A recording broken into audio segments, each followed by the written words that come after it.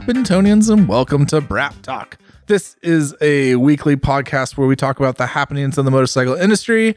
I am your host, Jensen Beeler of Asphalt and Rubber. Woo. And joining me on this two-wheeled adventure is the man of many time zones, Mr. Shaheen Avandi.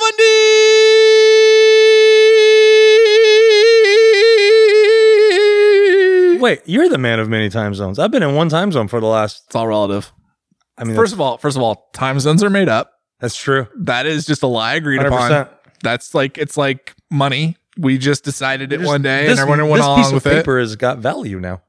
I like that, like a place like Kathmandu is like 45 minutes off the whatever it is. Like it's not an hour time zone. It's like a 15 or 45. I can't remember what it is. You're only a little far away, not too far away. And then some places are like, yeah, we do daylight savings, but we do it at a different time than you do, or we just don't do daylight savings at all. Arizona, I'm looking at you. I'm proud of you.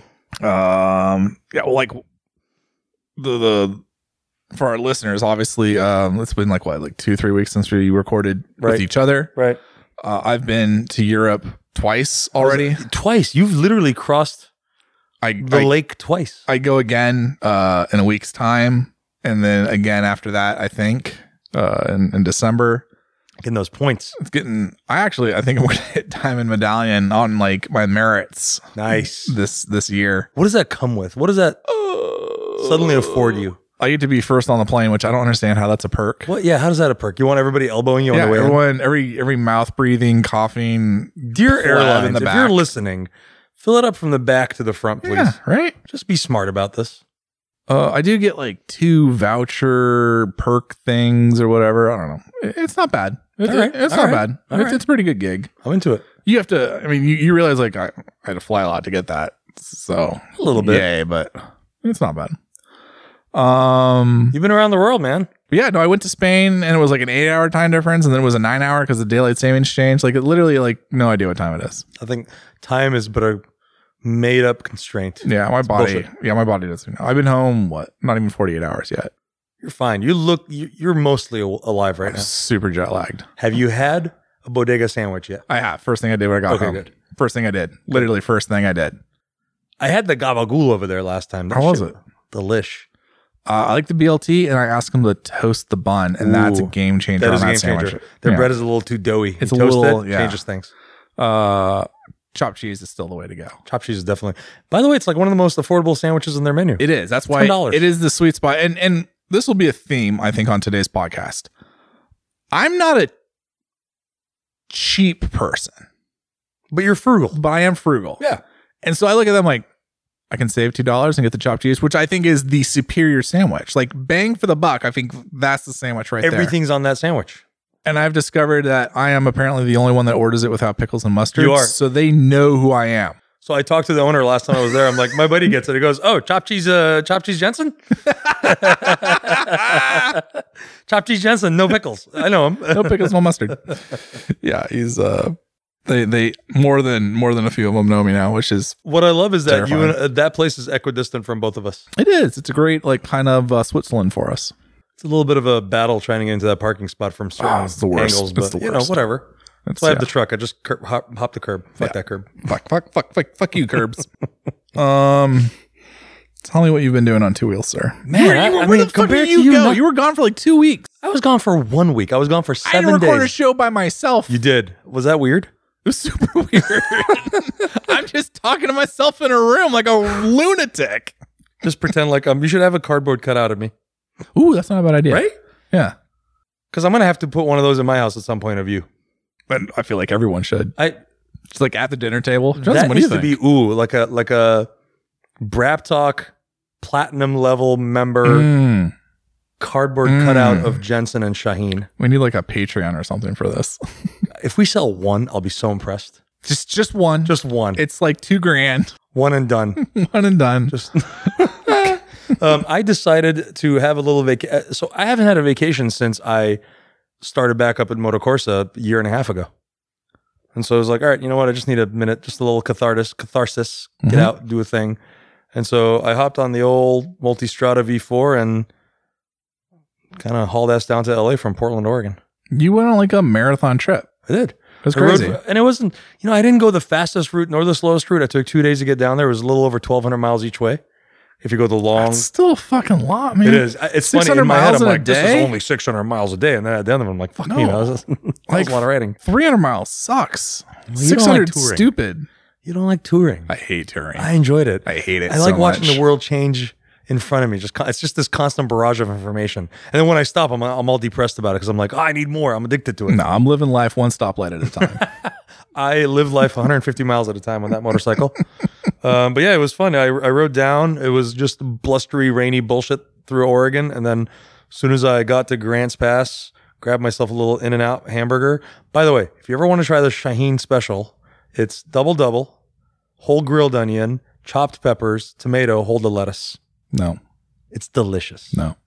My buddy Sam, who's listening, he will testify to that. I disagree. It's so good. What's your special? What's your In-N-Out order? So up until like last year, double grilled onions only. That's Just it? meat, cheese, onions, bun, Which is delicious. which is fucking delicious. Yep. Now I'm kind of into this thing now where I'll do the lettuce and the tomato and the mayonnaise. I'll still do the grilled onions. Mm-hmm. I don't like pickles. Fuck pickles. I don't know if there's Yeah, pickles In-N-Out doesn't on do In and pickles. Out. If you do chopped peppers, that's kind of pickled pepper. Yeah, I don't like that. And I don't like mustard either. Like those are my like two You're not a condiments. I vinegary kind of just guy. no, I'm not. No, I'm that's the really thing. not. No. I don't like bitters. I like sweets. Right. Drink Mountain Dew. I live life one stoplight at a time. One sweet, sugary drink at a time. You know, one diabetes injection at a time. Diabetes. Speaking of injections, got my COVID booster, got my flu shot. Nice. I am ready to go. I'm getting my third one. I'm getting my booster tomorrow at 4 p.m., I think. It is interesting. I don't want to cut in on your conversation about your trip, but so we can spool back to it. But going through Europe and all the bullshit you have to do to get into Italy and Spain, and like I feel for those citizens. Some of those 'cause, countries like, are getting their fourth wave. yeah, it's crazy, and rightfully so. Like I understand the craziness. Like they have like all these apps and like QR codes, Right. And then as an American, you just kind of like rock up with your vaccine card that looks totally It's unofficial. so janky. It's so extra janky. So, and they're like looking at it like in the light, like could this possibly be a God. fake? And you're like, really? Like, And it's like a social security card where you're not allowed to laminate it. What? Yeah. Why? What the fuck? yeah. I don't. Anyway. So that was weird, but I got in and I got out Quick. both times. Harder to get into Italy than it is Spain. Is it really? Oh yeah. Well, the Spanish are party a little harder. It's just I think Italy just got hit harder, and They like did. you just got a lot more paperwork. You got to sign up on a website. You got to get a QR code. You got to fill out 3 forms Italy at the was shut airport. down, legit shut down for months. And then to get back out, you got to sign like 2 or 3 more forms. It's not hard. It's really easy to do, and like the airlines kind of walk you through it. But it is kind of a bitch.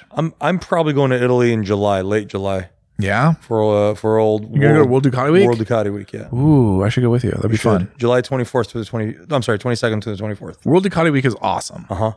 Awesome. I've never been. Awesome. I'm dying to go. I think you definitely don't need to be a Ducatisti No. to go to it. Right. I think as a motorcycle event, that should be one that is on your bucket list to go to because what is it? Misano circuit. I think get like 45,000 ish people there to show up. Yeah, they have like Which their is- champion races there, and Yeah, which is more than like people show up like just for one day of racing for MotoGP. Right. So think about that. Not like really no racing going on whatsoever, and like a whole track's worth of people show up. They're doing something. it looks epic. I'm excited for it. I'm already looking at tickets. Anyway, so hopped on the bike, kind of took myself down to Grants Pass through some rain, and then hopped over to the coast side and just worked my way down. Okay. And then before I knew it, I was in Laguna Seca.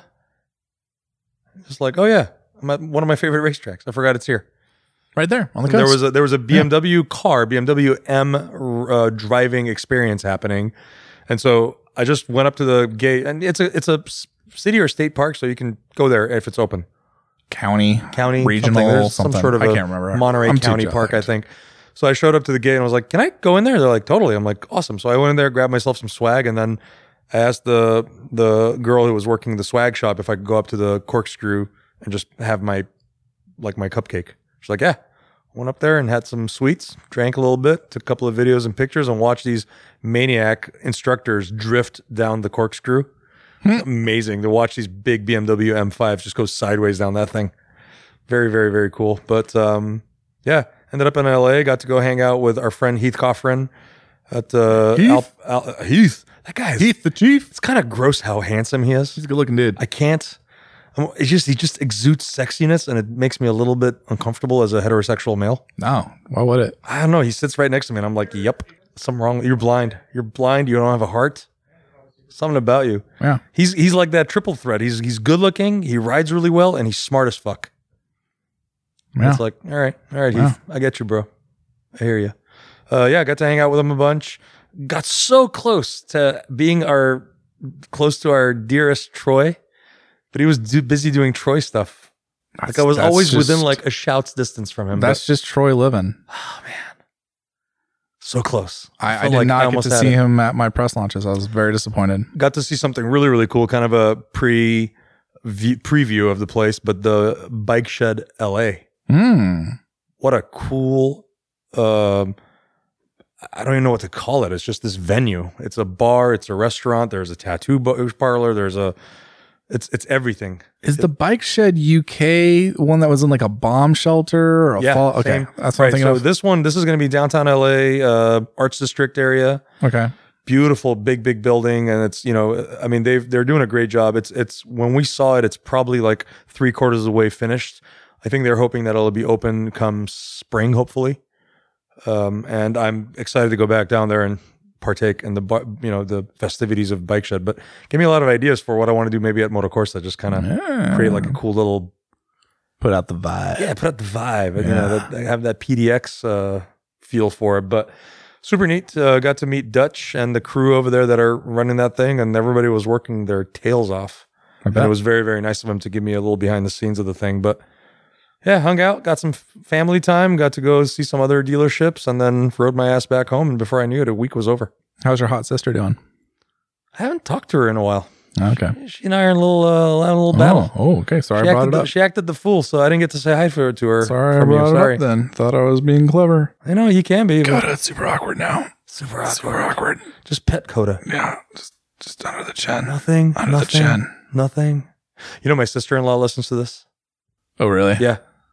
I'm sorry. I love that she listens to this because she has like zero interest in motorcycles, but she listens to this. She loves podcasts, and then once she learned that you and I do this, she's listened to every single episode. Wow. Yeah. Biggest fan. And then if we don't do one for a while, she texts me like, "Yo, when's the next episode?" I'm like, "What the fuck are you doing listening to this? I love this. Thank you." That's awesome. Yeah. That's awesome. So shout out to Ani. Thanks for listening. Hey, Ani. What's up, Ani? She's a lawyer. Oh, hey. One of your people. Yeah. Just making the world turn. What have you been doing on two wheels? I feel like yours is way more exciting. I almost just hopped on a nothing. Multistrada and took the dirt tires off of it and actually did road time. Pretty much nothing. Nothing? That's nothing at all. I'm gearing up for EICMA right now. I got some stuff on embargo, so I can't talk about it. But some interesting things coming down the pipe. Babe. But I think so. When is EICMA this year? The releasing days are Tuesday and Wednesday. Oh, So that's I don't know what the days of the week are. Currently we're on Sunday. 24th. Is that right? Did I fuck that up? That sounds right. 22nd, 23rd 23rd. is Monday. Thanksgiving's the 24th. 23rd, 24th, Tuesday, Wednesday. Tuesday, Wednesday. Okay. It'll be a weird show. Ducati, KTM, BMW. They are not taking part in the show. Don't really expect anything from Suzuki. Yamaha might have a bike or two. Triumph, I think, may or may not release the Explorer 1200 there. So it's a weird thing where I think the takeaway from COVID was like a lot of brands figured out like, hey, we don't do live events anymore. We figured out how to do stuff online now. Like that's no longer a scary mystery to us. Great. And also, why are we releasing all of our bikes at the same time as everyone else? Yeah. Which is not smart. You're like fighting for a time slot in someone's day. Yeah. So I think a lot of brands have gotten hip to that. And I'm not sure EICMA will ever really be the same. Maybe it will. I don't know. We'll see. This year is, I think, the tipping point. It'll go one way or the other after this. So that's coming up. I have a Ducati mystery launch a week from today. A And mystery launch. they're doing that thing where like they don't tell you what bike it is. I mean, like, what bike could it possibly be? So it's whatever bike's going to come out on Thursday on Thanksgiving, which is like it's just like the new Sport or something. What is it called? What's that? What's the Like the reveal? the tagline's like a new Sport or whatever. It's a fucking Panigale V4. I am 99% sure. We're at a racetrack and we're at the Jerez racetrack. Okay. So I'm probably just got in trouble for saying that, but like I'm the Both and Spy Network. This was a speculation that you and I had before all of this. Right. That has been my opinion. I'm pretty sure I'm right. I was obviously very wrong about the Multistrada V4 Pikes Peak being at the press launch. Right. So take it for what it's So worth. you didn't get to ride that? The Pikes Peak is going to be a domestic launch sometime in December Got it. in Palm Springs. I am so coming with you on that one. You should. Oh, I'm 100% coming with you. You should. Yep. I don't know who we talked to get that demo. We should We know a couple of people in Ducati North America. I bet I could come. talk to Junior. See what he says. Okay. I am literally jet lagged. I'm 'cause watching the jet lag just come out of your nose right now. I'm just falling apart. I just got back from Spain like 36 hours ago, riding the Ducati Street Fighter V2 Tell me. Monte Blanco circuit outside of Seville. Never been there before. Cute little racetrack. Very technical. You did a wheelie. It's got a cool little hill, and it's like a third gear. It's cool because like you hit the wheelie while leaned over. Whoa. You're not like all the way leaned over, but you're kind of leaned over. But that's a legit wheelie you did. That's like a 1.5 feet, 2 feet off the ground, that front You tire. got like 3 feet of air that time. At least. Yeah, that's not bad. Third gear, yeah, I'm doing like, I don't know, 80 miles an hour, 100 miles an hour on that photo. How'd the bike feel? Bike's rad. Yeah. Um, Does it feel like just a naked V2 Panigale? yeah, basically. I mean, that's what it is. Right. Man, there's a lot to say about this bike, and I don't know how to approach it. I just like asking you this question every time you ride a bike. What do Okay. you not like about it? Let's just get that out of The price. 100%. But every Ducati. No. This is different. This is what I said. The theme of this show is Jensen's Little Frugal. Ooh, okay. I understand this about myself. I am a value buyer. Okay. I have no problem spending money. I have no problems buying expensive things. But those are things that like, I'm going to have that for like 30, 40 fucking years. Like I'm going to get my value out of it. Or the things like I'm just going to throw it away. I'm like, well, I'm just going to get the cheap one. Right. So I'm very much that is my mindset. That is my raison d'etre as a human. I'm always looking for the angle. So I understand that about myself. And I would say Ducati as a brand is like too expensive for my taste, especially recently. The prices have definitely gone up. Oh, yeah. And I understand it. And I can sit here and complain about the price of, let's say, a Panigale V4 or a Street Fighter V4 or a Multistrada V4. And it don't mean shit because Ducati isn't having any trouble moving those bikes. They're having the record sales here. Right. So I understand that part of it. I understand that like I've got a beer taste on a champagne budget. Is that right? That sounds about right. That's not No, enough. it's the other way. Champagne tastes beer budget. I got a Mountain Dew taste on a Perrier budget. And so like I get that. So like when I say like the Street Fighter V2 is too expensive, there is an element of like it's just a lot of money. Right. But my issue with it, the thing that I don't like, is it's too much money like in comparison to what you can get. So this is Ducati's quote unquote middleweight Street Fighter. This is I think you can make an argument that this is the successor to the Street Fighter 848. Which is a funny thing to think of the power that it puts out. And that's why I say, like, in a way, I think it's the spiritual successor to the 1090. It makes the same power. Yeah. Weighs about the same amount. Right. Cost kind of the same. Yep. You know, like you could, like, there's a lot of, like, it's a V twin, whereas like obviously the Street Fighter V4 is a 4-cylinder. So there's a lot of like things you can, oh man, I'm just bopping the microphone. There's a lot of things you can kind of divvy this up in the Street Fighter brand. And I go into that in a bit in my review. But my problem with this bike is it's $17,000. Right. For $16,000, I can get an Aprilia V4 base model Tuono, 100%. which is a better bike. For $2,600. But that's not a naked. Well, neither is this. It's more naked than that. No, they're really not. Really? They're really not. Come on. There, you go and look at that bike. There's a ton It of doesn't plastic have wings anymore, Jensen. You can. The wings You are can, they're optional. they're not optional, and we have those on the track, and they're fine. For $2,600 more, you can get a KTM 1290 Duke with semi-active suspension. That's the story we broke on A&R, and that is a better bike, and I would argue a better value. I would gladly spend $2,600 more for that bonkers of an engine. It's still got that V-twin thing. So are you looking at it as like value suspension to power? I'm just looking at it like, hey, I'm going to spend $17,000 on a bike. What am I going to get? Right. For $20,000, for $3,000 more, I can get a Street Fighter V4 base model. Yep. Which is a better bike. The bike. Well, hold on. How do you define that as a better bike? Because it only has, in my mind, it just has more power. It's better in the sense of, it's got more power. It's got more, I think it's a better looking motorcycle. It's better on the street. It's better on the track. Like it's just, it does everything better. It's superlatively better.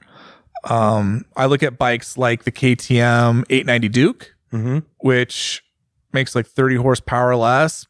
Not quite costs a lot less. Not quite as good suspension, but what is it? It's a $12,000 bike, so it's $5,000 less, right? $5,000 less, Shane. That's a lot. And I would say like the Panigale, or not the Street Fighter V2 is not $5,000 better. So it's tough because you sit there and it's like, it's not like you don't have to be approaching it like how we normally would, like just from like a frugalness. It's just there's better bikes on the market for less or equal dollars, or like comparable where you're like, for $2,600, like, you're going to love a Super Duke way more than you are a Street Fighter V2. I just feel like people that are buying that level of vehicle, whether it's in a car, motorcycle, or truck or whatever, when you're buying that sort of luxury brand, you're not necessarily looking at the value anymore. You're looking at the, the status symbol and the bling and the red paint. Sure. There's a little bit of like, you want a Ducati, this is what it's going to cost to get on it. But that's where I still come back to, okay, you're a Ducati person. The Ducati brand means something to you. You want to ride a red bike. You're spending more on getting a Street Fighter V4. For $3,000 more? Absolutely. Why, you'd be crazy not to. Unless for some reason that extra $3,000 is breaking the bank. Did they let you guys ride those bikes side to side? No. You almost never get a side by side. It'd be interesting to kind of do a parallel to really get a proper, I can tell you. Like, it's not the same day, same track. Right. But having spent time on the track and on the road with the Street Fighter V4, like, it has just power everywhere. Whereas the biggest thing with the Street Fighter V2 is it has this huge power band between like 9,000 and like 11,000 RPMs. Way up there. It kind of starts kicking in around 8, but you really feel it at like 9 through 11. And you can see it on the torque curve.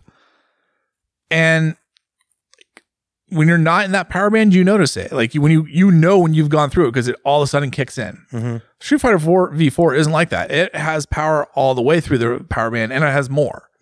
So there's this thing where like Street Fighter V2, because of the Super Quadro engine and just the ethos behind that motor, it's still a very peaky horsepower focused motor. And they've done, I think, a pretty good job of trying to make it work on the street. It's just not a perfect street bike motor. And it's still 150 horsepower. Like you kind of run out of steam after 130 miles an hour or so, which is plenty on the street. Yeah. But, and I should still preface, it's a fantastic motorcycle on the street and for like canyon riding and all that jazz. But it's also one of those bikes like, oh man, I'm in fourth gear. I'm coming slow out of the corner. Like I got a downshift. Street Fighter V4, it doesn't matter what fucking gear like being sixth gear going 40. It doesn't matter. The bike has plenty of power. Like it's just a better motorcycle. And it's like, if you're telling me you're a Ducati buyer, you want to have a red bike for $3,000 more, that's the better bike. That's the better Ducati to have. And that's like the hardest part in that lineup.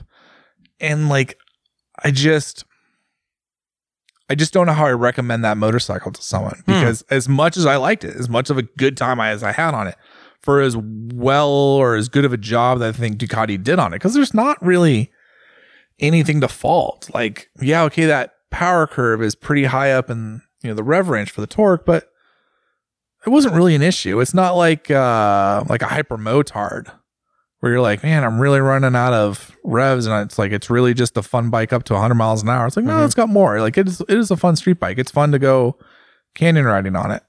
We went through some very fast roads in Spain on it, and it was great. But there's better bikes. I just don't like. I'm sure they're going to sell a bunch of them. Well, I'm not sure of that actually, but it's just one of those things. Like it should have been 16,000, and it really should have been 15. Like 16, I think is like the smart pricing. That's like what Ducati should have landed on, and my heart says 15. I am a little bit surprised at the pricing of it. I would have put money on it being about 16 grand, just because of where it's going to fit. Right, like in my mind, the V2 Street Fighter for now it seems like the filler between a Monster 937 and a V4 Street Fighter. Yeah, right. Because we don't see. Maybe they're going to do one. I have not seen anything, but there is not a big bore monster anymore. You either have the 937 Street Fighter, Monster, or the V4 Street Fighter, or a Diavel 1260. There's nothing really in that middle ground, and so this thing is there. Price wise, it seems like it would have probably been a little bit smarter if it was around 16 grand, because it would have been between the $12,000 to $13,000 Monster and the $20,000 Street Fighter, right? The V4 Street Fighter base model. So I agree with you on that. It's weird. You go on Ducati's website and they still have the Monster 1200 listed, and that's $15,000 ish. Right. And I think that's where they got the price tag, where it's like, oh, the Monster 1200 at 15, this is better than that ish, so we'll make it 17. Right. But like, because in theory, it's a naked that makes 150 plus horses still, which is roughly what a Monster 1200 makes. Right. So like, I kind of get that, but it really seems like the Monster 1200 has just gone away from the lineup. I don't know. You can tell me if you can order one or not. Do you have one on your dealership floor? No, I've sold out of them a long time ago. So like, it seems like a bike that is like in the lineup on the website only. And that's where I kind of like, why is this the way that it is? Like, this should, in my mind, the Street Fighter V2 should be replacing the Monster 1200. I agree. In a lot of ways. I think there's room for a Monster Roadster kind of type bike. Yeah. But like, if you're telling me like the Monster 1200 went away to make room for the Street Fighter V2, that makes total sense in my mind. So why is it $2,000 more? And why is the Panigale V2 like only like a couple $100 more? That's the thing that surprises me, because I kept wondering if Ducati would have done the same sort of delta between the Panigale V4 and the Street Fighter V4 that, those two have, that then would have sort of had the same formula between the Panigale V2 and the Street Fighter V2. Yeah. And if that was the case, then it would have for sure been a $15,000, $16,000 bike. And that's where I come back to like, yeah, and like Ducati pricing, like I don't understand how you didn't land at 16, because let's say even if it's like 16.2 or whatever, then it's like, okay, it's like $1,000 or close to $1,000 cheaper than the full fairing version, which is kind of like traditionally how things work. Mm-hmm. 15 would have been like a really good deal. 16 kind of like makes sense with the current pricing structure in my head. 17 is where we landed. Seems like a mistake to me, but what do I know? Just a guy that rides bikes. I think I've gone to so many meetings in the last couple of weeks. Basically, still in every let's call it recreational vehicle retail world, there seems to be a crazy demand for everything still. And I think Ducati is no stranger to being an exclusive brand. And so their pricing is still pushing them towards the whole exclusivity thing of saying, hey, if you want a cheaper bike for more power, yeah, go buy an Aprilia. But then you have to deal with, whatever that comes with. But if you want to have like a premium brand Ducati with the red paint and blah, blah, blah, then you're going to pay $17,000 for this, naked roadster, whatever you want to call it, Street Fighter. On the sales floor, I'm seeing a lot of excitement about it from the customers, especially. Yeah. So I think it'll do well. Just having spoken to a couple other dealerships on the West Coast and my own, there's definitely quite a bit of hubbub about it, because it is filling a weird little gap that was created about a year ago with the 1200 Monster sort of not being really available anymore. Yeah. And there's, I think, some value to like the classic Ducati. It's a V-twin. This is as classic of a Ducati Street Fighter as you're going to get. It's a V-twin. You can get a dry clutch installed if you want to, which is stupid, but okay, whatever. But it's got, the right kind of classic Ducati things in it. And it's a good bike. Like, it's fun to ride. It's comfortable. It's well built. I think For $17,000, I would like to see nicer switches on it. It's got like kind of the budget Ducati switches on there.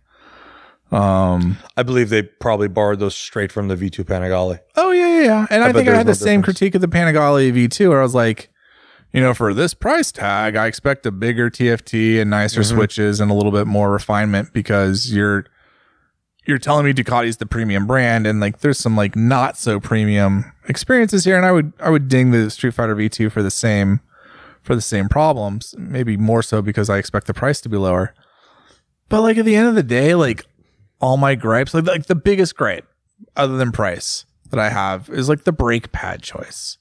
They put a more street focused, less aggressive brake pad on it, and it just kind of sucks. Like, is there a reason behind that other than price? The brake pad? Yeah. The brake pad's like cost the same. Like the price is not like. I wonder what drove the them highest level brake pad in Bremo's lineup versus like the lowest level brake pad is probably like a $10 delta. Yeah, I can't imagine why an engineer would be like, yeah, let's put a softer, more, because it's more street focused, and that's what they're just like, oh, it's more street focused. We'll put a more street pad on it, and it's like, I mean, like it was really hard to ride with it on the track. Braking wise, like my hand, everyone like got exhausted, but like your hand just gets cramped up because you're pulling the lever as hard as you can and nothing's happening. But it doesn't have good bite, doesn't have good modulation. Some people kind of like a weaker pad like that. I'm not one of those people. I like a really bitey. I like metallic pads a lot instead of organic.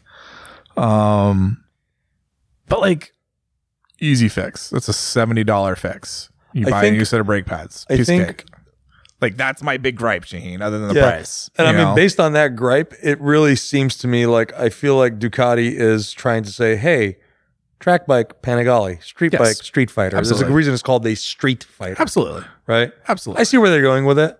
And those are things that you can fix fairly quickly. But it's interesting for those of us that do this on a daily basis as quote unquote professionals, you start griping about little things that we notice because that's what we do all the time. The average person who's going to get on that bike is going to go, fuck, this is amazing. But we can say that about a GSX 1000F. Yeah, I would still say that pad is still too weak for the street. But, I mean, is it going to be an issue? No. Overall, like, there's a lot of things I really like about that bike. What's your favorite thing about that bike?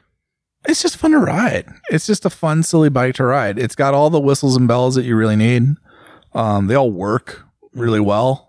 There's meaningful differences between the traction control settings. There's meaningful differences between the engine braking and the wheelie control.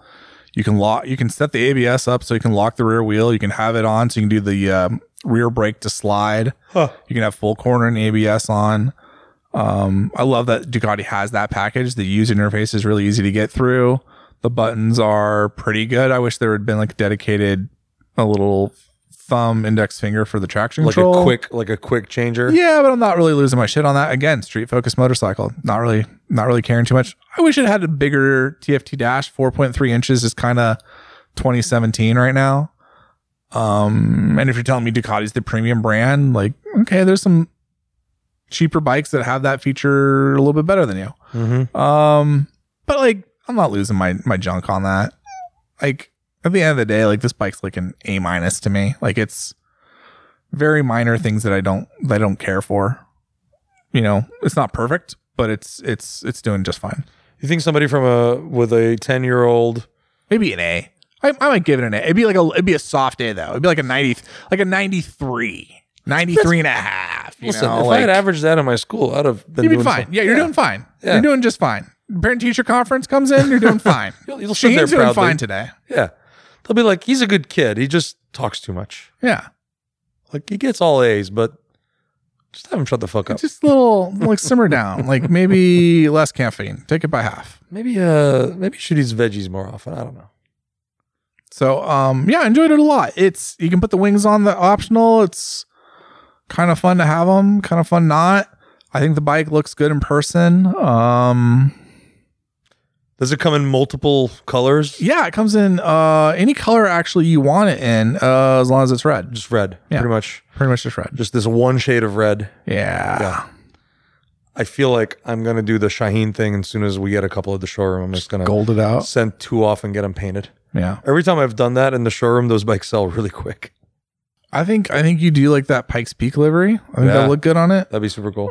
There's a lot of options there. Yeah, I mean, If you tell me you're going to go out and buy a Street Fighter V2, I'll be like, you're going to have an awesome time on a motorcycle. Mm-hmm. And if you really want to have a Ducati, so here's a great example, right? Like I don't know why I'm being like so hypocritical, because my thing was when I graduated from school, I went out and bought a Ducati because that was my gift to myself for doing better part of a decade of higher education. Yeah, like what an attaboy to give yourself. Yeah, and also like that was kind of like you made it, buddy. Like Right. you did it. And I wanted a motorcycle that when I showed up had a little bit of status. I wasn't going to show up on a Buell. Wasn't going to show up on a Honda. I wasn't going to show up on a Suzuki. I wanted to show up on a Ducati. I wanted like a bike that non-motorcyclists would know, like, Right. hey, that's a rad bike. And I bought a Ducati Street Fighter 1098. And like, you know, there was a litany of things that are wrong with a Street Fighter 1098. Which is hilarious that it won like bike of the year that year. 'Cause that tells you what that's all about. You know, there's seriously wrong things with that motorcycle that you can kind of dust under the character category. But like, I still love it to this day. Like, it's the bike I'll never get rid of because that meant something to me. Right. And I get like the irrational thought of like, I just want to buy a Ducati and this is the Ducati I want to buy and damn the torpedoes. Yeah, I don't So think I get that. I get that totally.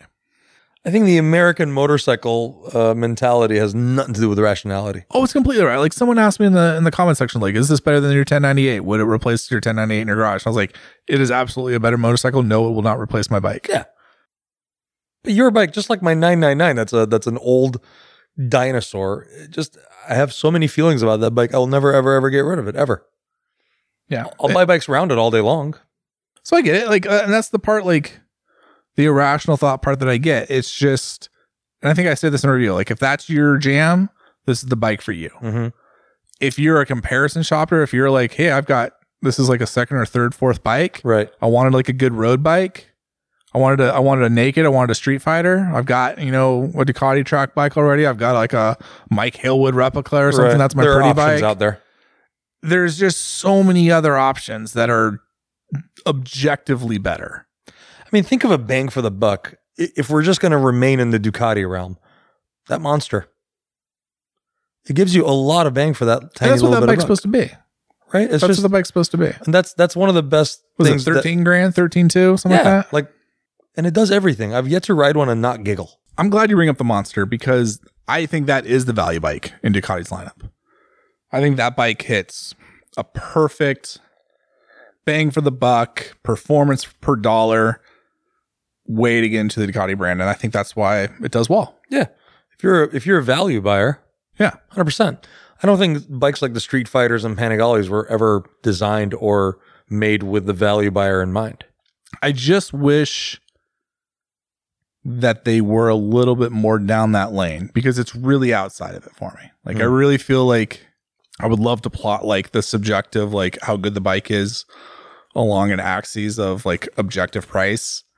And I think you could see a pretty good trend line all the way from like a Yamaha MT10 up to MV Agusta Brutale 1000. I think you would see like a linear line of bikes, you know, all the way up Aprilia, KTM, Ducati, Triumph, blah, blah, blah, blah, blah. And then I think you plot the Street Fighter V2 and it's like an outlier. You know, it's just off the curve and you're like, what happened there? You're buying that bike out of sheer love. Yeah, like you got drunk or something. Like, I don't know what Like happened. you want a Street Fighter, but you don't necessarily want a 200 horsepower motorcycle. Yeah, you lost a bet. I don't know if you did. You still gave it a 93.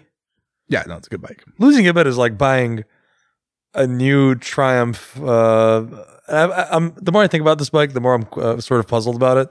But the new Speed Triple RR. RR, No, I can. like it's not a super bike. It's a sporty bike. It's not a naked bike. There are other bikes that can do like that's a bike. I would look at that and go, nah, give me a 20. What am I doing with this? That press launch is like happening right now. And I sent a text to my colleagues. I was like, ask Triumph where their balls are and if they're ever going to make a real sport like a bike. Daytona. No, because like that bike is literally like we're too chicken shit to make a super bike. And like you know, a Daytona version. Right. So we're just gonna like kind of make this cafe RR. Yeah, we're gonna call it like the version. gentleman's sport bike or some bullshit. And you're just like, that's because you guys are fucking cowards and don't want to make a real sport bike and compete on the merit. I want to show up to the Fight me. BMW R9T meet with this bike and be like, I'm faster than you. Yeah, fucking fight me. But then Like, somebody on a proper sport bike shows up, be like, no, I'm not going to race you. those clowns. Those clowns. The Aprilia Touareg. Awesome bike. How did they get to have that name?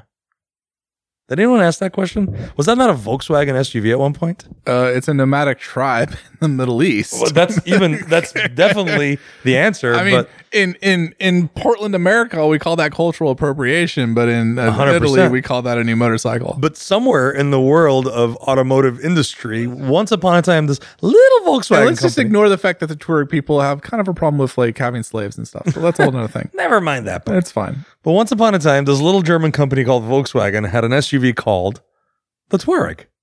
Yeah, I'm just gonna move past this conversation. Flew to Sardinia, rode the Touareg 660. Nice. What do you want to know? I mean, we sort of have an idea that it's middleweight. Yeah. So we're talking what, 400? So it is the lightest bike in the category. That's a lot. That's amazing. So even lighter than say the 790R Adventure, Yes. which is a 90R Adventure, I guess now. Yeah. So That's bonkers cool. it is 449 pounds wet. Wow. Wet. The T7 is 452. Holy whoa. KTM 890 Adventure base model 464. So I mean, they're all kind of in the range, but it is the lightest one. And is this still making the RS 660 94 horsepower? No. 80 horsepower. 80. Yeah. They moved the camshaft. It makes the power way lower. It makes it like a 5,000 RPMs, the peak torque. Oh, wow. But that's useful when you're playing in the... That's exactly the reason why. Right. Yeah, you don't need a high horsepower or like a high RPM bike here. You need more horsepower like a hole in the head. 21-inch front wheel, 18-inch rear. Okay. What was the suspension? It's like 290, 240. It's the same as the KTM 890 Adventure R. Nice.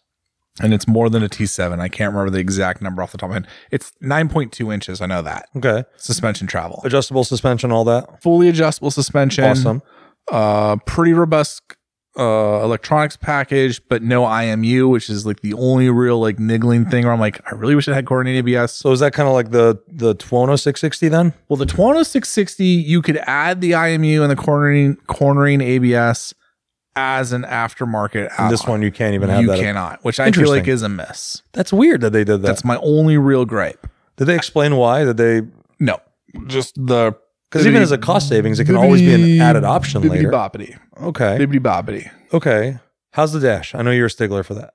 It's fine. It's the standard Aprilia dash for the 660, which looks just like the RSV4. It's fine. It's not going to win any The bike art awards. looks properly utilitarian. It looks like a bike that I wouldn't be afraid of dropping.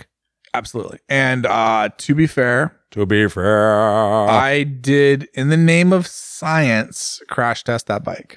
you're a humanitarian. And you did that for all of us. I did that for everyone. I did that for all of our listeners. Sign up for NR Pro. My foot still hurts. And I would say about half the bikes on the press launch hit the tarmac at some point, either before us, during us, and afterwards. Okay.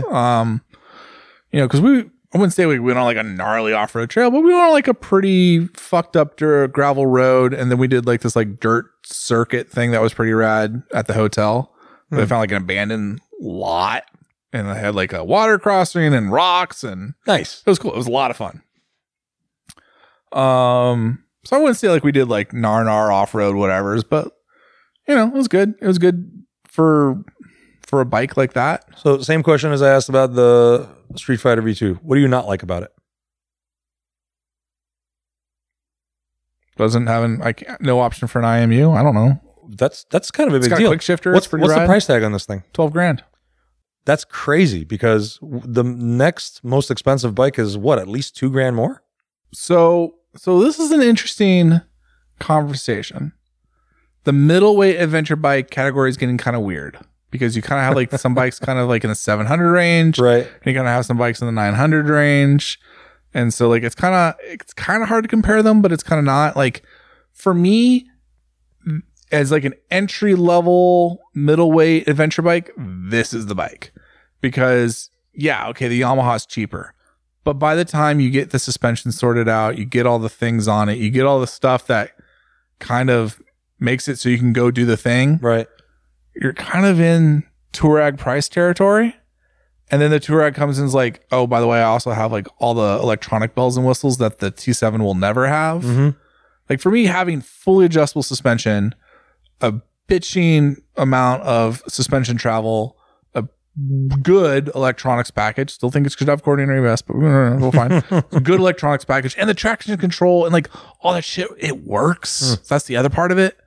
It's not like the Multistrada V4 where you have the traction control and it becomes unrideable off road. Right. That's one of my niggling things. You have to turn it off. Yeah. You don't have to turn that off on the Touareg. Okay. Traction control 1, traction control 2 even. You can still get up a hill. Like I did a pretty gnarly hill climb and traction control 1 was like, fucking A, Cotton. It's super easy to turn it off too. And, you know, like that's the thing where like they made it really easy to turn it on and off and get your ABS on and off and do all the things. Like it's very intuitive. It's very easy. Most things are just one button click away. It's just smart. It's just a smart thought out bike. And it's at that $12,000 price point. For $13,100, you can get a base model KTM 890. And the only thing that bike has going for it that I think kind of shines above the Touareg is the motor makes more power. And like there's a part of it like I had a lot of fun riding the Touareg on the street. It's a little underpowered. You kind of have to manage the gearbox and what gear you're in. Is this the smallest engine in the entire middleweight range? I feel like the T7's got a bigger motor. T7 689. So, and it's got more power than a T7, which is funny. Just shows you where those motors are at. Right. And so like I sit there and it's like the only thing that makes me look at the KTM is the fact that like I am a street biased rider. I like having 103 horsepower instead of 80. Right. So, but like if I'm a dual sport rider that's actually going to go off road, I'm buying the Touareg before I'm buying the KTM, unless I'm willing to spend the $14,000 it is to get the KTM Adventure R. Mm-hmm. So this it's like seems to have better wind protection than that. Just the body of it looks like it would be better. Body's got great wind on protection the highway than the KTM. I don't know if we talked about the Norden 901 last show. Not yet, no. So that's out now. I've talked to a couple colleagues that went to that launch, and it sounds like it's a very, very capable bike. It's a little bit softer than the KTM. It's designed to be more of a, you know, that's the bike you go around the world on. Right. Whereas like the KTM is the thing you go and thrash on the weekend for your weekend trip. It's got a little bit more a little bit more suspension than the base model Adventure, but less than the Adventure R. It's priced like the Adventure R. So like, there's a lot of interesting bikes in this space that like kind of still depends like on what you're looking for. But for me, if it's like, hey, I want an middleweight adventure bike that can go do the thing off road and still has like plenty of features for the on road, this is the Touareg's it. That $12,000 price point's killer. Yeah, that's absolutely. I mean, that's a bargain. Yeah. You know, I kept you and I used to joke around, if this bike was the price of the T7, it'd be insane. But look at what you're getting for that additional $2,000. Again, that's where I come like, Jensen's the value buyer. Yep. I don't have to go buy the cheapest bike. That's not necessarily how my brain works. I look at like bang for the buck, the value. Mm-hmm. The value for me is the Touareg 660, because that's like, even if I took the cheap bike and put the stuff on it so it wasn't cheap anymore, it would cost more than a Touareg. Yeah. And it still wouldn't perform as well. Right. Still wouldn't perform as well. And maybe if I'm buying with my money, maybe I go and spend enough on the Adventure R, the KTM Adventure R. Maybe there's enough there because I do have that on-road kind of mentality. But like, I don't know if I'm missing. I don't know if that bike's really that much more capable off-road than the Touareg. Not really. I think there is one elephant in the room, which is Aprilia's dealer network. Yes, that's a totally fair point. And that's that. I mean, as a in buyer, fact, my colleague Abby, who's a Brap Talk listener, he's probably listening right now, and his shop in Iconic Motorsports. Love that place. He said this exact thing in his review. Go on. I mean, that's really it.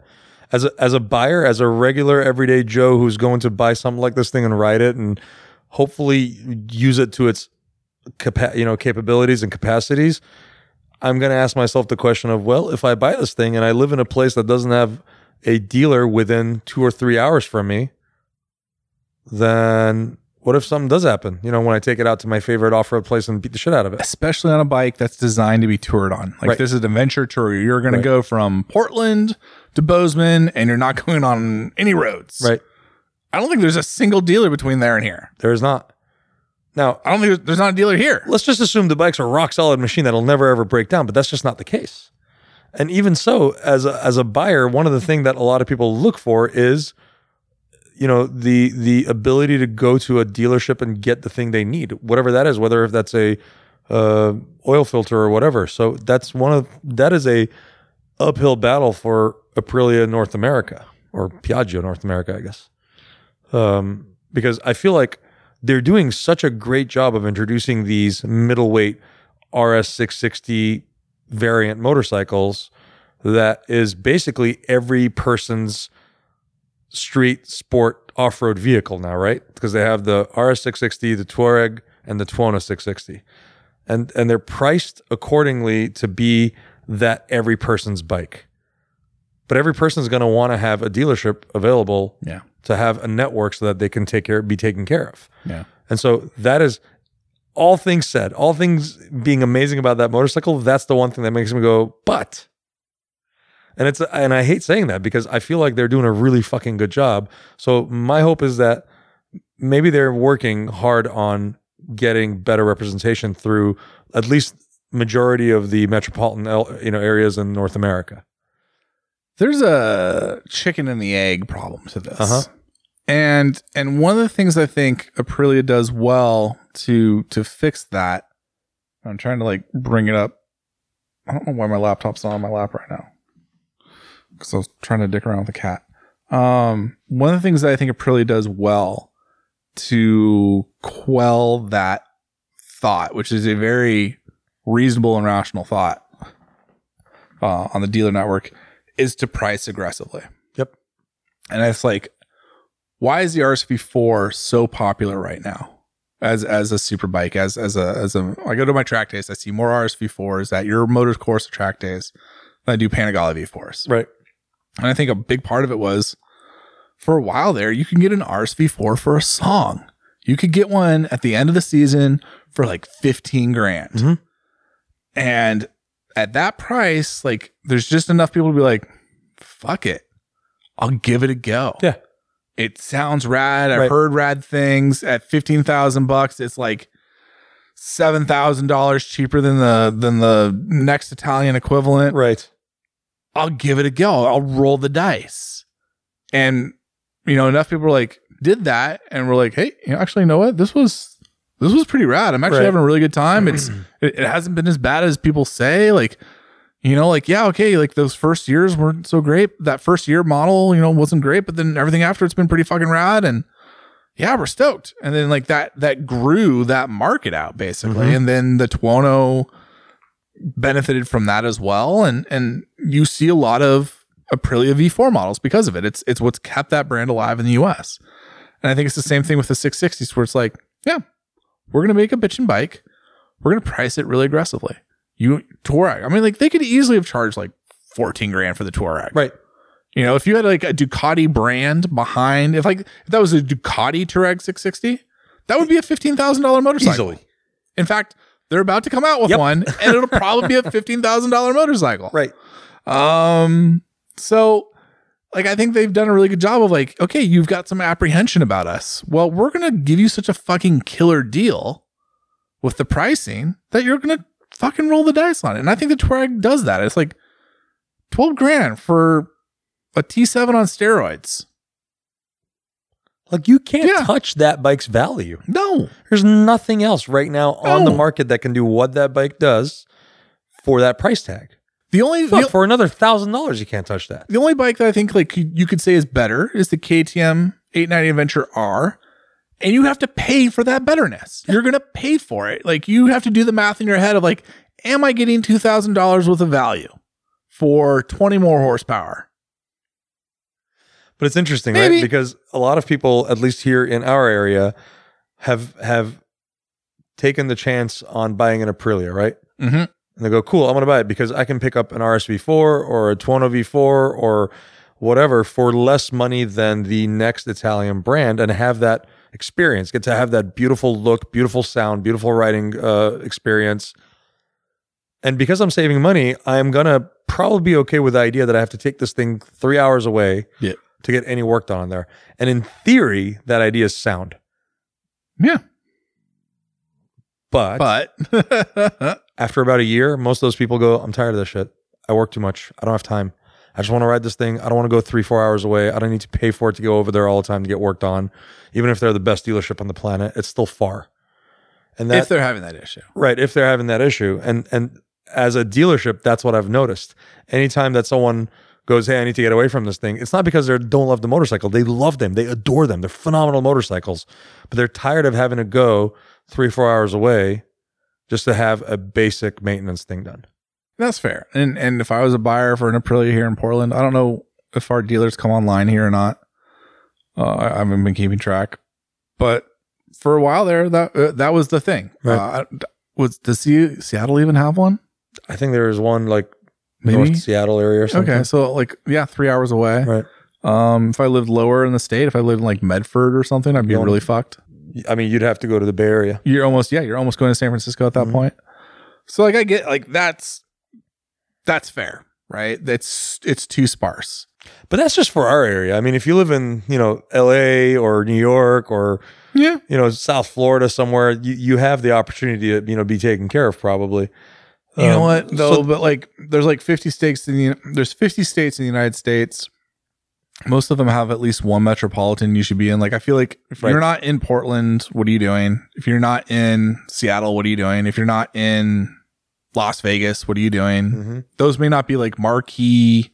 It's not SoCal. It's not San Francisco. It's not New York. It's not Florida, Miami, But those are big metropolitans. That's like, how you grow your brand. Be in. Right. You don't have to be Harley Davidson where it's like every 20 feet you go down. That's just silly, yeah. And you find a dealership. But if tomorrow I was going to buy a middleweight European high-end, adventure bike like this, and my choice was only, let's say, Aprilia and KTM, and I lived here, I'd have to really consider that KTM because it's like, well, I have a dealership here. I have 2 dealerships here. Yeah, to a certain extent. But then KTM North America. Oh, listen, none of these brands are a cakewalk. No. But at least you have a dealership that'll hopefully go to you bat come back for to you. like, well, fuck it, I'll just get a Yamaha. Just buy the fucking T700 because I know there's gonna be a dealership there. Or if Honda, pulls out a smaller Transalp or whatever at some point. Please do the right thing, Honda. Just do that. That's why a lot of people buy Hondas. Because there's a Honda dealership in every fucking town. Right. They're bulletproof, reliable. You're gonna get your parts. Again, dealership network. I think it's a really cool bike. I've probably been most excited about that bike out of the Aprilia brand than any other bike they've done. It's really good. I had a really good time on it. I there's nothing really bad that I can say about it. I'd have to like literally look at my review to see like, what did I say that was like negative? Like I know it's only quote unquote only 80 horsepower, but because of its weight, I feel like even if I was riding on the highway and I had to pass somebody, I wouldn't be struggling that badly. No, yeah, it goes. We rode that bike hard, and those Pirelli dual sport tires, the Scorpion STRs, fucking stick. Like they stick like road tires. They also go away quickly, or like road tires. They're really, really fun tires. Great for gravel, great for loose stuff. Yep, great on the road. We were hauling ass. Like that was the thing. Where it was like, for a 21-inch tire with 50/50 dual sport tires on it. I had a pretty good sport bike ride. Like I was going to say, you could embarrass some sport bike riders. I think the word I said was surprising. Yes. This bike surprised me. I was like, it should not be able to do this well. I expected this to be a really good off-road bike. I did not expect it to be this good of an on-road bike. Yeah. Like, go fucking buy one. Do we know when the actual release is going to be for people to go buy one right now? They're taking pre-orders right now. And if I can stall a little bit longer, maybe I put it in my review. Nope. No clue. But they're taking pre-orders right now. And I have a feeling if you don't pre-order one, you might not. Oh, you're going to fall behind. Wait another year. Yeah. Just because of the way COVID and everything's going. So good on Aprilia. They really did a good job with that bike. Interesting to hear how it was developed at the same time as the RS and the Tuono. Those were 3 models that co-developed, which influenced a lot on how that motor was designed. And it also explains why we don't have a Kappa Nord V4. Yeah. Because they just didn't think about that when they were building it. It does not look the way I thought it would look.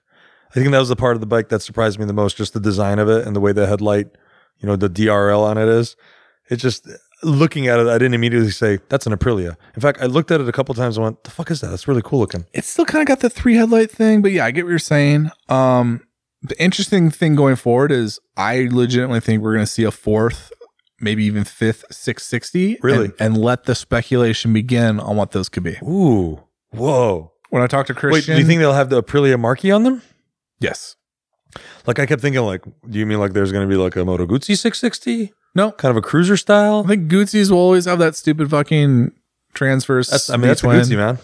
That's what a Guzzi is. Yep. No, I think Christian was talking a lot about picking my brain about like a street tracker. Yeah. Which I was like, that could be interesting. I think an SXV hyper motard type bike is probably the next thing you could see from them. I could see that.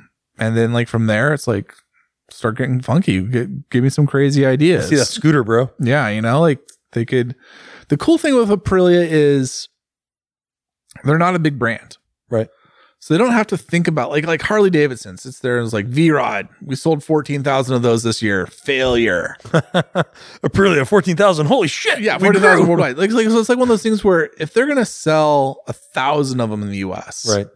Like that's a success. Well, that's celebration. So like, could you sell 1,000 660 street trackers if it was like legitimately like 400 pounds and looked rad and was fun to ride? It cost like 10 grand. Yeah, and cost like 10 grand. I'm like, fuck yeah, you could. Hell yeah. No, what other brand's going to touch that? Nobody has anything. Because they sit there and they're like, well, if you, like look at Polaris with the Indian. Like, look how much they fucked that bike up trying to do the exact same thing. And like, because they're chasing like, we need to send 10,000 of these. I'm like, well, good luck. Best of luck to you. Yeah, that bike's like a quarter of their sales, by the way. Wow. Right? Holy moly. Which I think tells you how many bikes they're selling. Yeesh. Let's get to the stuff I actually wanted to talk about. Oh, there's more. But wait, there's more. There's some. Shaheen, I'll give you a tip. We've done 2. This is where we are. Oh, we're way behind. We're doing great. What time do you have to leave? How long you got? You got like 45 minutes more? Sure. We can get through this in 45 minutes. It's just a bunch of nonsense. Bunch of hubbub. Just a bunch of nonsense. I know you want to talk about the Ducati Street Fighter V4 SP. 7 pounds lighter. It's got all the carbon fiber things you want on it. You just got to find $35,000, $500. It is way more money than I thought it would be. It's a lot of money. I thought that bike would have been like 33.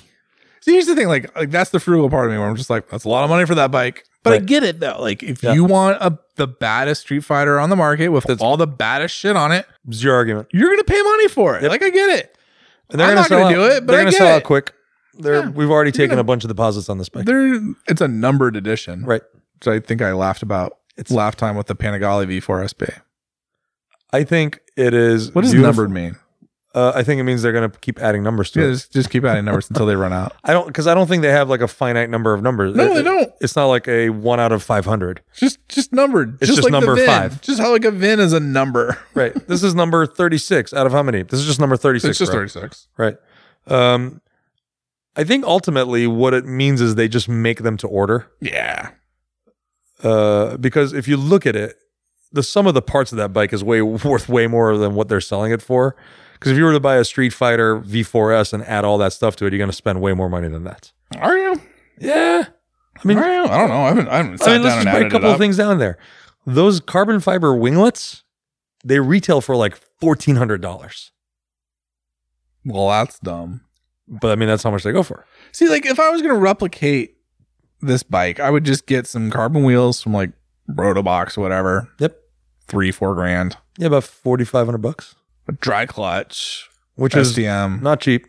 It's $2 grand tops. No, it's got to be like that's how much it should cost. Like you can get it's like 3+ install.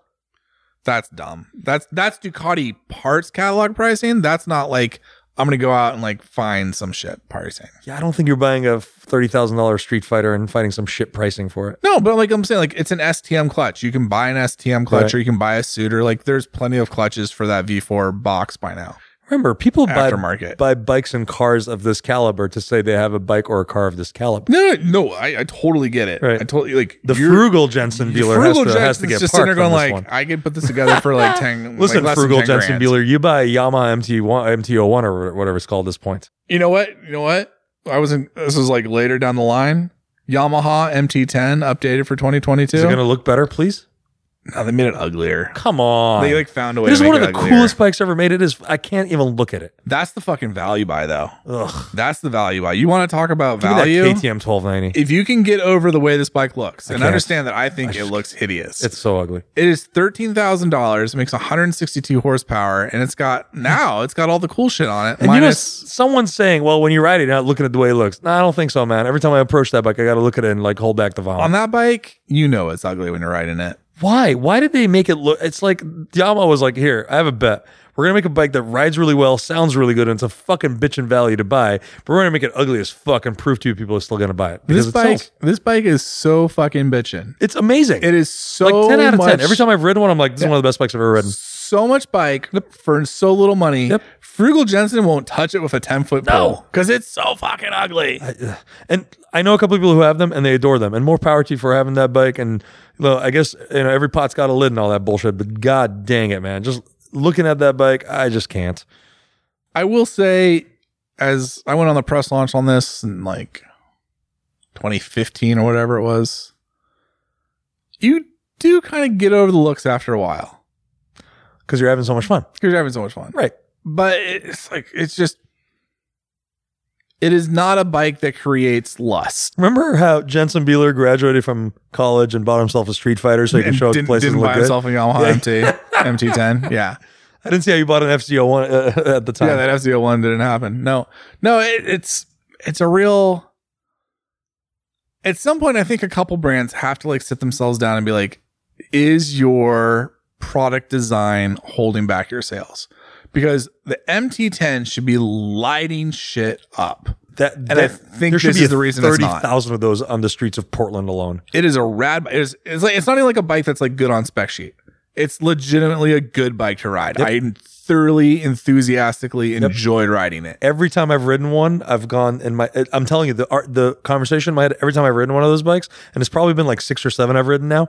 It's like I fucking hate that I love this bike because it's such a good bike, and every time I look at it, I'm like, "Ugh, I can't." And that's the worst part about this news of them updating it for 2022. They made it worse. No, they made it better because like Oh, I thought you were talking about the looks. up until this year, like if you were in 2021 and you were buying a Street Fighter, the reason you didn't buy the Yamaha was because like they didn't really update it. It didn't have an IMU. It didn't have a quick shifter. It didn't have right. a TFT dash. It had a And shitty, even without all those, it was still a good it had a bike. shitty radial master cylinder, and it was still like a really good bike, but it had fallen behind the times like so heavily that you're like, well, Frugal Jensen's not even going to touch this thing because like I would rather pay more to have more features. But now they're like, here's all the shit that we like should have been putting on this bike like ages ago. Now it's finally on it, and you're like, yeah, like I can't hate it now. Like I have to just like not buy it because I think it's ugly. I think it has to come back to that. Sorry, Yamaha. Stop making ugly bikes. This I kind bike, of have the same thing with KTM. I love the 890 Duke. right? You know me. Like that's like the best sport bike on the market. 890 that's Duke your, R. That's your 100 score. Really fucking hate that way that bike looks. I would still take 40 of those over this bike. As far as looks are concerned. Absolutely. This bike bums me out because I'm telling you, like, if in some weird world I lived in where I was blind but I could still ride a motorcycle, I think it's the best fucking motorcycle ever. In that category, especially. How do you touch the value of that bike? But god dang it, like, hire a new designer. Fuck it, slap the old FCO1 body on it. It'll still be a better looking bike. I legitimately think like it'll be a sales flop because of that reason. Like that's the problem where it's like, Yeah. at least you had excuse before. Right. It was like outdated. Well, now you updated it. I don't know. I could just Anyways, go down that rabbit hole. so on the other side of the spectrum is this Street Fighter V4 SP model that has every Farkle known to Ducati kind thrown at it, short of a full exhaust, basically. Yep. And it's kind of like we were saying, because of its sex appeal, It's literally 3 times the cost of the MT10. it is literally 3 times the cost, and every time you see one, you're gonna just go, dang. It's just pretty. It appeals to me in every way possible. I want one real bad. I was gonna get one. I'm a little bit on the fence about it because I still think I want to make my own sort of custom Street Fighter. You were going to buy an SP? I really, really want to get one. I must be paying you Motor Corsa money over there. Well, I'm not paying you I blogging money. We just paid off a car, so Eh? I got to allocate the expense somewhere else. Also, T-Man has no idea how much this bike costs.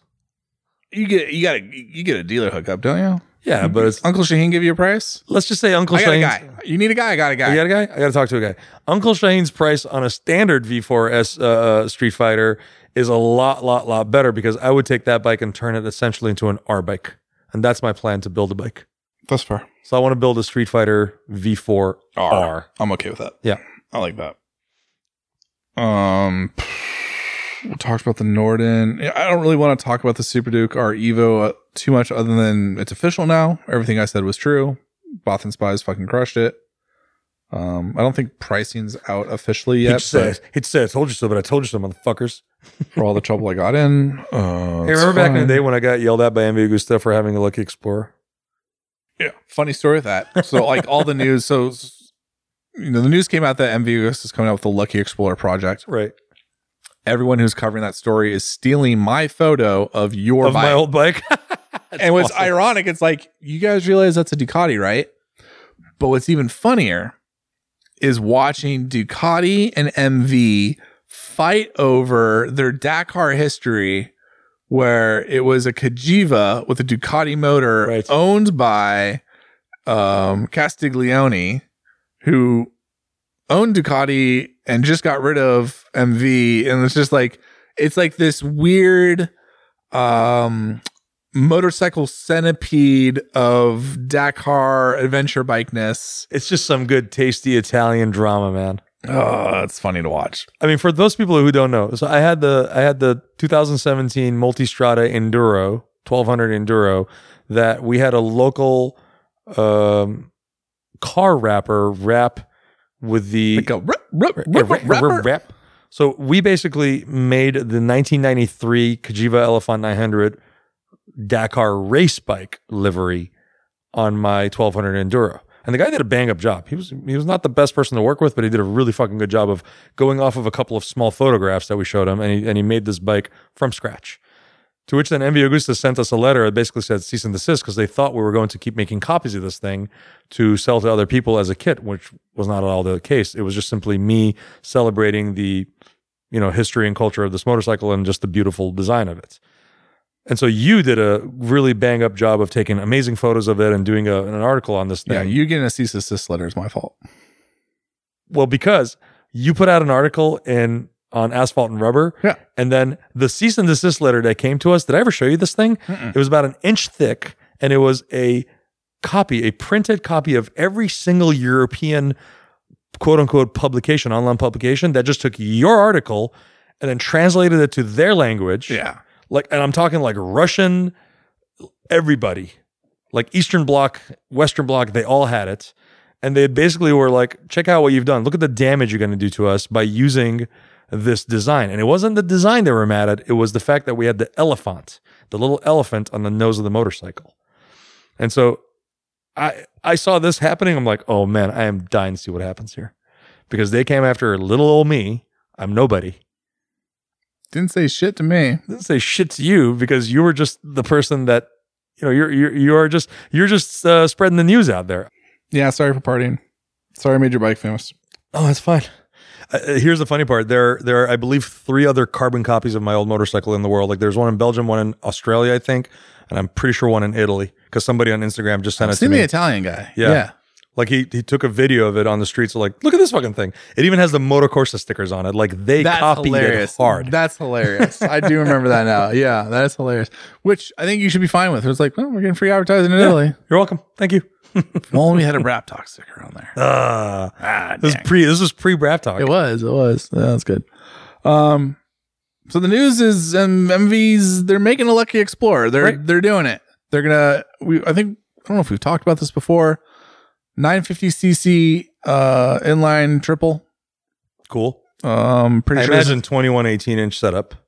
they're coming out with 2 models. Oh. So fuck me, man. I don't know. I imagine spoked, 2118, do the thing off road and cast something, maybe 1917s. I don't know. Fascinating. They're really pushing that Dakar history. They're really pushing the off road. I think one of these bikes, if not both of them, is going to be a like do proper off roader.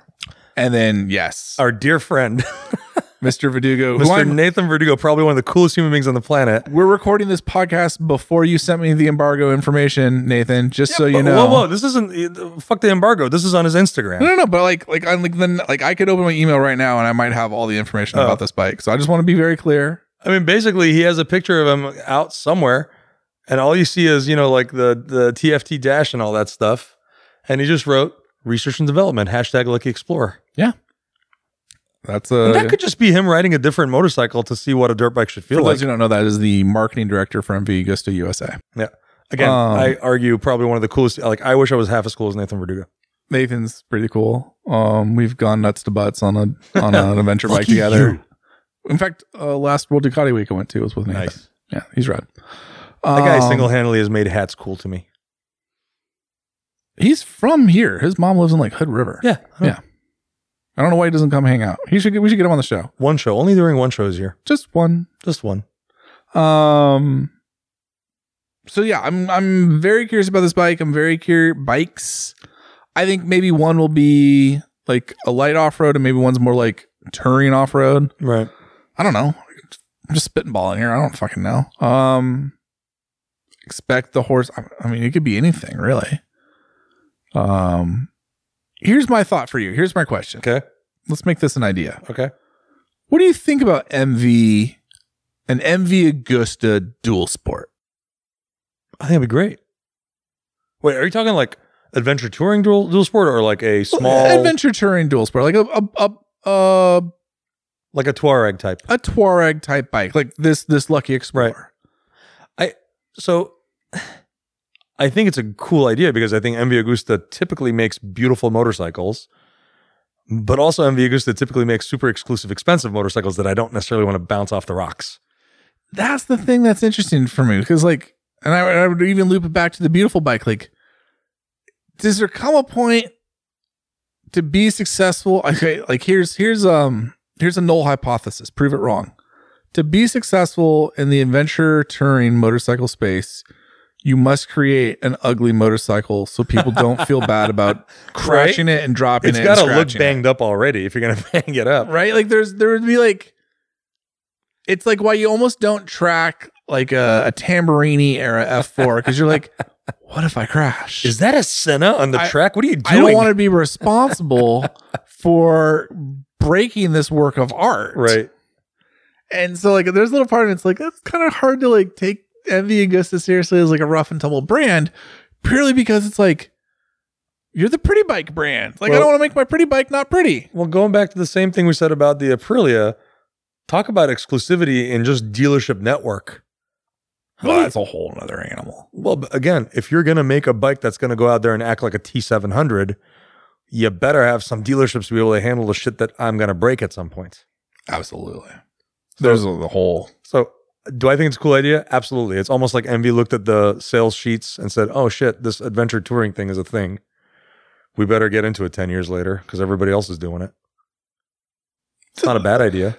I think they'll sell a couple, but I have a feeling these are going to be like Starbucks machines. I mean, I think Nathan will go and beat the fuck out of one because that's Nathan. But how many other people are going to buy one of these things and be like, oh yeah, man, I went to Browns camp here and did single track on my MV Agusta Lick Explorer. Well, just talking about it makes my hands fucking sweat. Yeah, I mean, that's my only, like, I think you're right about the dealer network, but that's my only real critique where it's like, you almost need it to be a Kajiva. Like, they need to like do that through the Kajiva brand just so you just don't feel bad about fucking up the pretty bike. You know, like getting that scratch. That first scratch is going to be I always say the first scratch is the hardest. I feel like the first scratch on that bike, heartbreak. Like climbing Everest. Oh, God. I will say this, my new digital marketing guru at the shop has been noticing MV Agusta's really been doing a lot of marketing in the ways of like sort of streetwear, cool guy hangout type thing. And so I feel like maybe MV is trying to become more mainstream is too harsh of a phrase, like more accepted as a everyday motorcycle brand. I mean, I don't know if it was an April Fool's joke or what recently, but they're talking about like a little e-scooter. Yeah, but like that's all the European brands have a e-scooter. All like fucking Ducati's got one too. Yeah, but MV Agusta is not all European brands. That's the thing. Yeah. Like to me, I hold Ducati in the highest regard. I always think MV Agusta is a little bit higher. Like to me, as far as a sex appeal motorcycle. Sex appeal, exclusivity, price tag, design, premium parts. Yeah. Like you want to see me go weak in the knees? Bring me your Super Veloce. I will stop. I got two more stories. One good, one bad. Ooh. Do the bad one. Let's end on a good note. Have you perused Triumph UK's accessories catalog recently? And if so, has anything in there looked familiar? It looks like a couple of bags that I own. Okay, like legitimately, like I'm not crazy. The Triumph bag looks like a Velomaki bag. I mean, you don't even have to. Usually, I'd be like, if you squint, you'll notice the difference. If you look at these with clear eyes, there's two different brands being copied here. One primarily is our dear friend Velomaki. The other one is Kriega. Kriega used to partner with Triumph and make their bags. That's fine, but I mean, so okay, let's just throw that little factor. I hope that the case is then maybe Triumph still is giving Kriega a taste based on the way they're sort of behaving with Velomaki. I am going to say no.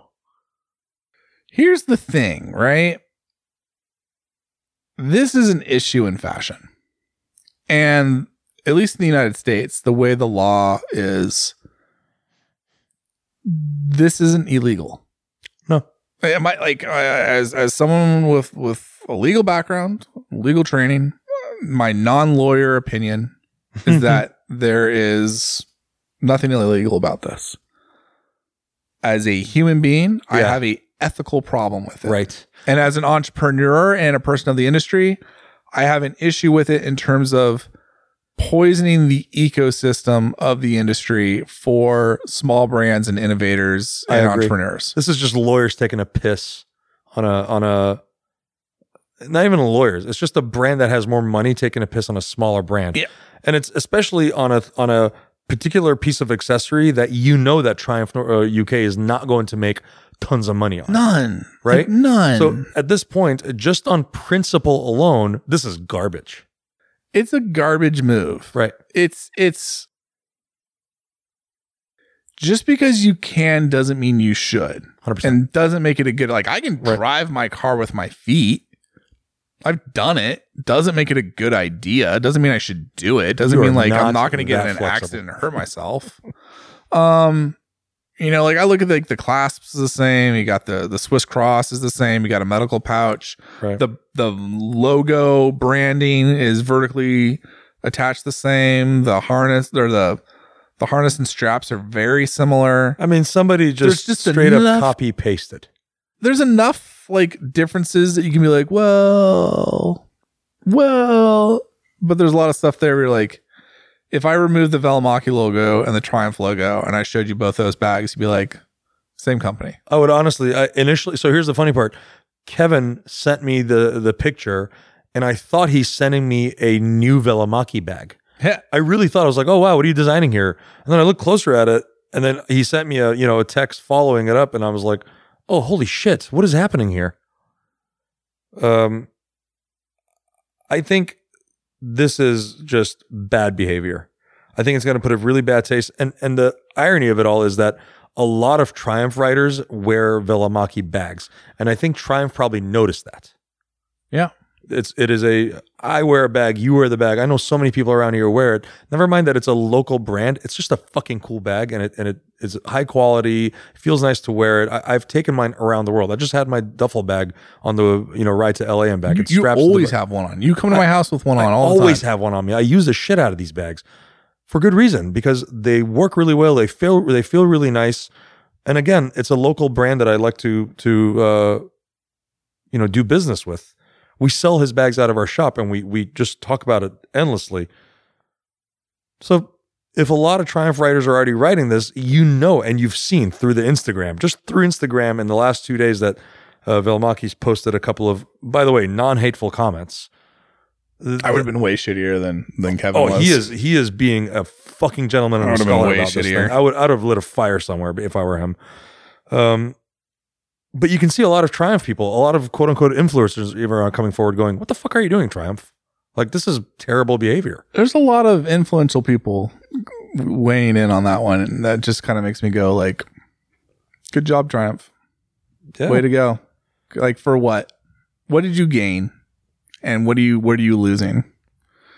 That's just an all around bad play, especially from a brand that's like a premium brand that's trying to set themselves apart. That's a big player in the industry.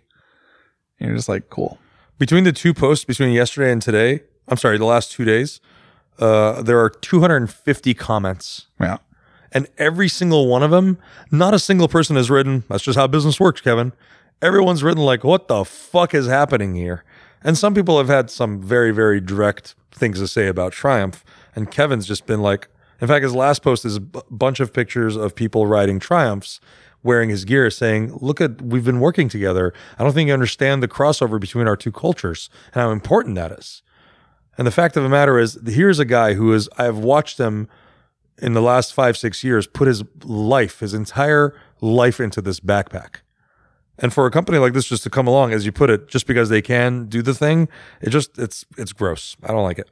Yeah. Yeah. I'm really curious what our listeners, if people that are into this, what they think about it. Yeah, it's been interesting reading the A&R comments. Like, I think there's a lot of people. I've definitely seen like people on both sides of the argument. The other side of it seems to basically boil down to no law was broken, therefore it's okay. Yeah, and that's just not. And it's like, there's a lot of things that aren't illegal that aren't okay. Right. That I can do. Yeah, I agree. I can serve you food with a certain amount of shit in it, and it's okay with the FDA. It's true. Like, they're totally fine.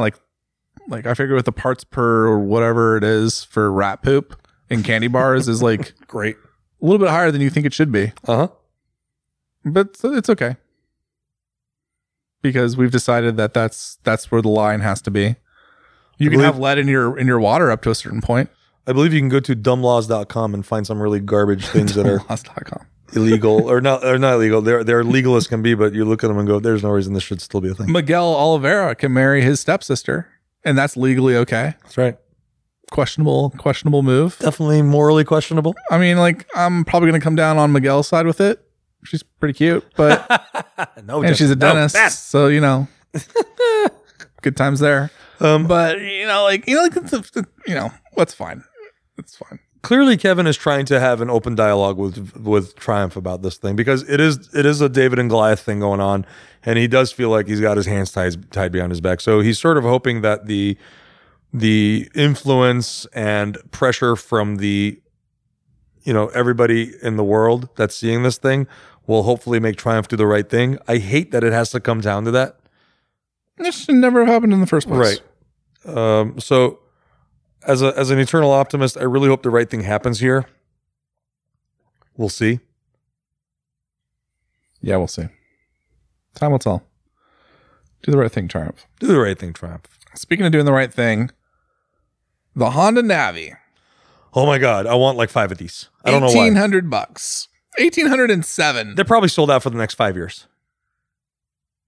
Have you seen the custom ones people have made? Like Vance and Hines custom version of that thing? I want that one in particular. My favorite. The colors are ridiculous. It's like dynamite red. It's amazing. Grasshopper green, Ugh, I love it. ranger green, and then nut brown. Nut brown. And That's the one I want. and winning the Internet Comments of the Year award goes to the guy that says nut brown is unfortunate to launch in November. I want to buy that one in that color just so I can have the license plate NUTBRN. Nut brown. It is brown. Nut brown. It is a not quite a walnut, maybe a hazelnut. You know, I don't know. I love it so much. It shares the same motor as the Honda Activa, I believe. Yep. Honda Activa. It's got no clutch. It's an automatic gearbox. So is this the 110? Yeah. So is this also on like the Super Cub? Is that what that is? What is it Arian and Zach rode up to Alaska? Oh, that's an old ass Super Cub. No, he did a new and an old one. They did both. Oh, did they? Yeah. That's probably the 110. Yeah. I don't think it's the same motor. Interesting. My understanding is it's slightly different. This bike appeals to me in so many ways. I don't even know why. Especially the nut brown. It's tiny. It's tiny. It's tiny. I didn't get to go to this launch because I was in Europe and I'm regretting. Also, you're too big for it. I would have looked like a polar bear fucking a football. I don't even see a spot for a passenger foot peg. That's bullshit. Wait, no, there is. It's on the swing arm. It's on the swing arm. Jensen, you and I can ride to Aspen, Colorado on one of these together. Is that a swing arm? What is that? There is. No, there's definitely there's a foot peg for a passenger that's and a the rider. Kickstarter, bro. That's the Kickstarter. Listen, look at the nut brown one. Nut brown on your own photos. Okay. There is a rear brake, a peg right behind the rear brake, and then about. You're absolutely correct. You are son of a bitch. This is a 2-seater. It's a bold strategy, Cotton. I see what you did there, Honda. I'm into it. Who are you gonna talk into right on the back of that thing? Let's game this out. You're 18 years old, or whatever. You buy one of these, and you're like, "Hey, baby, hop on the back on this Navi. You want to go to Baskin Robbins because I got a ride." She's gonna be like, "Oh my god, I'm not getting on that fucking death trap. I'm gonna go get my like Toyota Corolla." Oh no, I would be on the. This bike makes me happy. See, this is what I love about stupid motorcycles like this. They give me this visceral reaction, and I want one. Talk about bang for the buck, frugal. Pour some water on it and wait a few days. That'll work. That's a good one too. Amazing. The comment section is fire. Oh, that's great. Patriot Red. Is that really the color? That's in Canada. Yeah, that's just $2,300 in Canada. That's too much. Well, I mean, that's Canadian dollars. So that's basically $1,700 USD. Is it? Well, $1,800. I bet if you do the. Oh, I gotta know. There was a point in time when Canadian dollars and American dollars were the same. That's $1,800. Oh, it's like a $12 premium in Canada. Ooh. Yeah, I mean, you know what? I fucking love that Honda's coming out with these mini motorbikes. I know they sell a lot of them. They do. And you want to go full circle in the conversation. We had this huge rant about like advertising to like the general population and all that stuff. There is a certain amount of work that the industry needs to do to bring in new motorcyclists. And some of that does involve motorcycle placement in popular culture, TVs, movies, whatever. Right. Bringing in non-endemic, like making sure there's a review in Men's Magazine, or like Playboy was the thing for a while. That was in the kind of the non-endemic press circuit for motorcycle magazines, right? Or motorcycle press launches. GQ. I was just on a press launch with a guy. He writes for GQ. Like there is a certain amount of like that needs to happen to get in front of it, make it cool, get people to like a motorcycle. Normalizes it, right? I would look so good on a motorcycle, right? And I think the Honda Navi is another part of like that equation. It's just right there at the ground where it's like, this is the most unintimidating motorcycle ever created.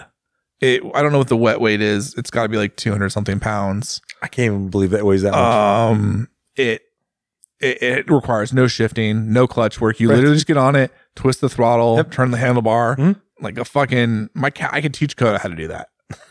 You know, like this is the, like, if you can't get on this and become a motorcyclist, then you are hopeless. And that's what bikes like this need to exist, because like that is a bike that is going to create motorcyclists. You're going to be like, this is the first thing two-wheeler I bought. I bought it for around town. I thought it was rad. I traded up for a Rebel 500 or whatever it was. No, man, you trade up from this to a Grom. Yeah. Right? You learn how to shift. The new trail is a 125. That's the problem. A 125. Yeah. The old one was 110. Got it. I learned on a Honda. I thought the old one was a 90. There was a 90. There's also a Trail 110. That was the first motorcycle. First motorcycle I ever rode. See? It was a Honda Trail 110. Talk about going full circle again. It's like probably the same motor. It probably is, actually. It didn't have the auto clutch or the auto shifting, but yeah. I think it's super cool. I'm really glad that they did this. And it was funny because, like, to me, it didn't exist. And then suddenly my entire Instagram feed was nothing but this bike. Yeah. And I was like, what is happening? Is there a takeover? Is there a hostile takeover happening? Because I want it. I want to be a part of it. No, I'm super into it.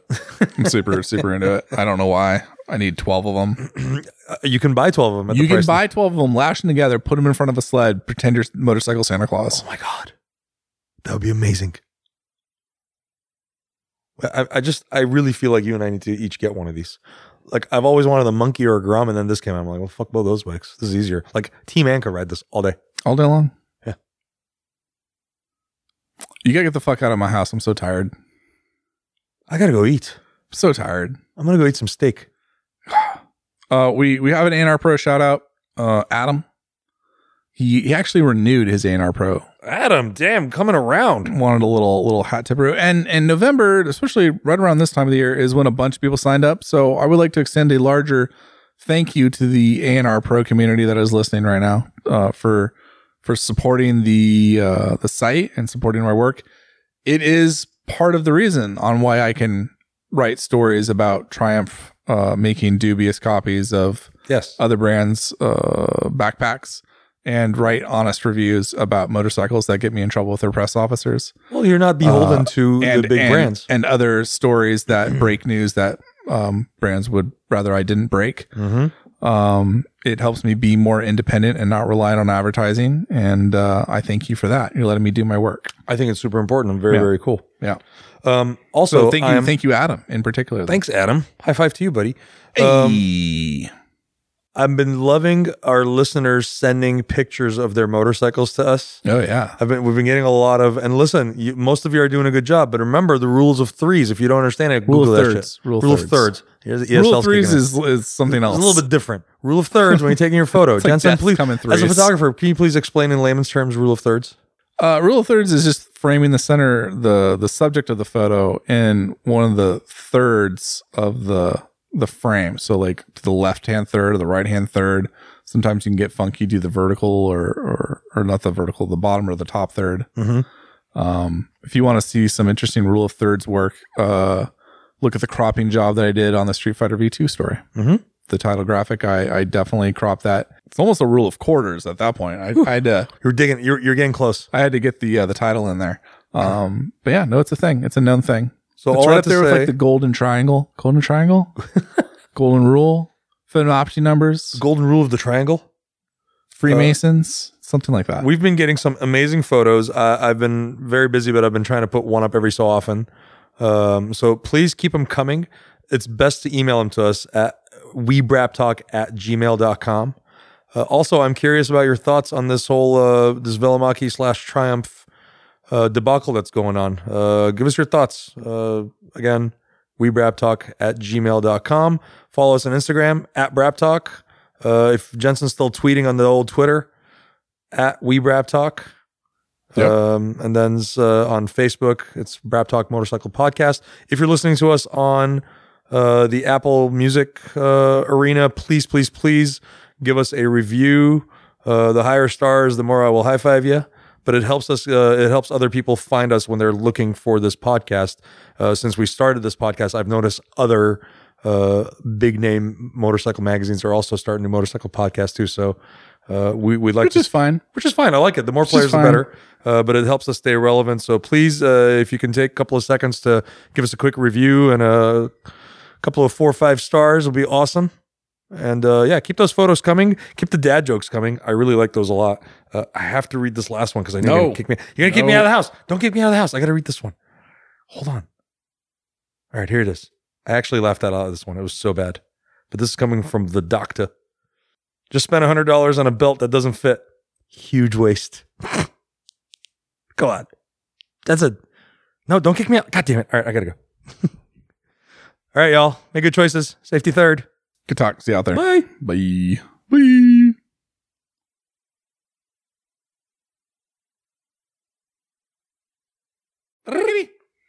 Come here, Bubbies. Fuck all you. Meow, meow, meow.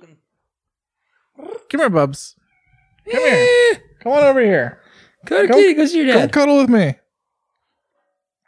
Hurts his feelings when you leave him for me, Cat. Don't you understand? Come here. I don't really need this. I can do this on my own. Come here. Come here, Bubbies. Hey, over here. Come on. I know what you want. Get on up here. Come here. I want that Honda Navi. Yeah, we're talking about that too. Kitty. There we go. Now we can start the show. Now we can start it. Yeah, sit your ass down. Sit your ass down. So, yeah, right there. There we go. There you go. All right, 5 seconds of silence.